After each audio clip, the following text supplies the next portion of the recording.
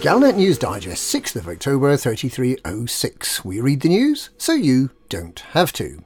In this week's news roundup, rider battle distracts from lockdown suffering. Webster tells all, but not yet. Brewer fails to increase tritium supply. The Christmas crud convoy. Rider battle distracts from lockdown suffering.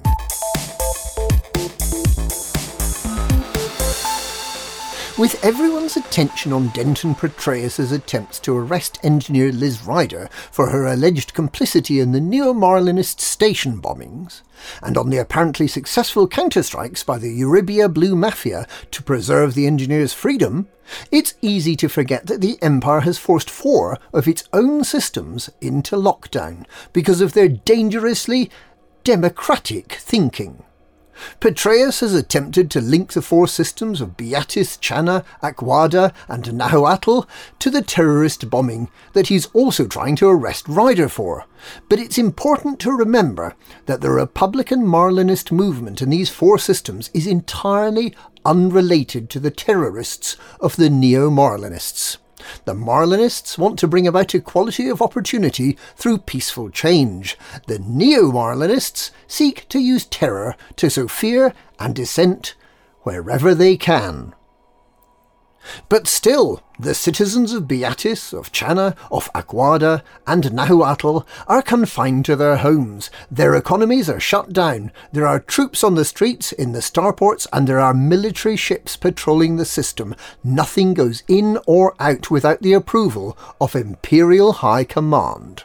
Petraeus is bleeding these systems dry as punishment for daring to think the Empire might manage to do a bit better on equality and on voting reform.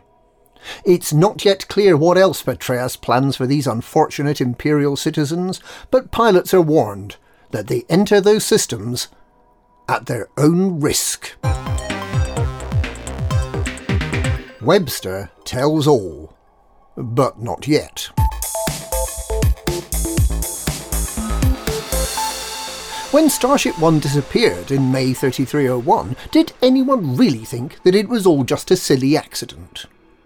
It had all the hallmarks of being a copycat of the loss of the Highliner Antares, and there were plenty of folk, including a lot of Onionhead farmers, who wouldn't be sad to see the back of President Halsey. But the investigating authorities quickly found that there was no reason to suspect foul play. And here we are, 5 years on, finding out for the first time that the order to sabotage Starship 1 came from the very top. We're still waiting for the details Chief Technician Rory Webster promised yesterday in return for avoiding his own execution on charges of treason and mass murder. Perhaps it's not yet worth speculating whether the sponsor for the sabotage was Jupiter Rochester of Core Dynamics or Admiral Vincent of the Federal Navy, and whether they in turn were acting on the orders of Felicia Winters, Zachary Hudson, or, given what we later learned about the Rochester family, whether Aisling Duval had anything to do with it. Perhaps it's too early to say whether the revelations we are about to hear will rip the Federation apart, demonstrate that President Hudson used underhand tactics to become president and should be impeached, removed from office, tried for treason and sentenced appropriately. But if Rory Webster, who is currently in the custody of the Federal Intelligence Agency, should mysteriously die before he gets to tell his story, that in itself would give us a very big clue about who was behind the destruction of Starship 1. Brewer fails to increase tritium supply.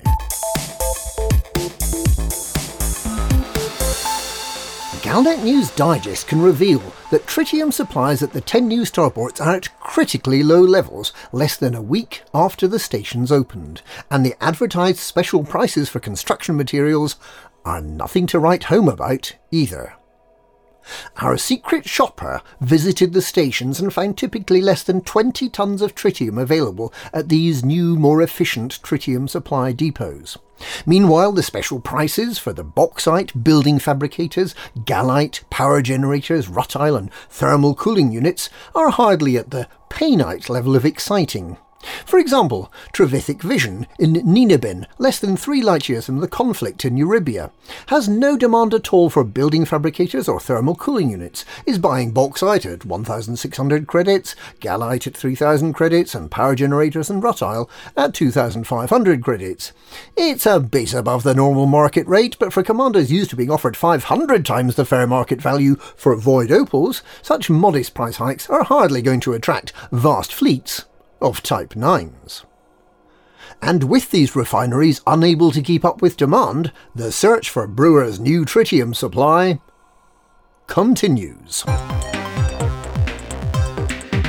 The Christmas Crud Convoy. With the 2 weeks of official mourning for Imperial Dilettante, Prince Harold, coming to an end on Thursday, commanders are reminded that those who helped bring in supplies have only 2 more days to take advantage of their 20% discount on new Gutamaya ships. Get your courier, clipper and cutter before it's too late. With millions of tons of caviar, brandy and cigars consumed on Capitol, there's going to be an awful lot of mess to clean up.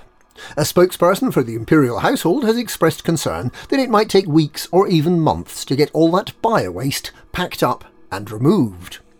But where can they send it for disposal?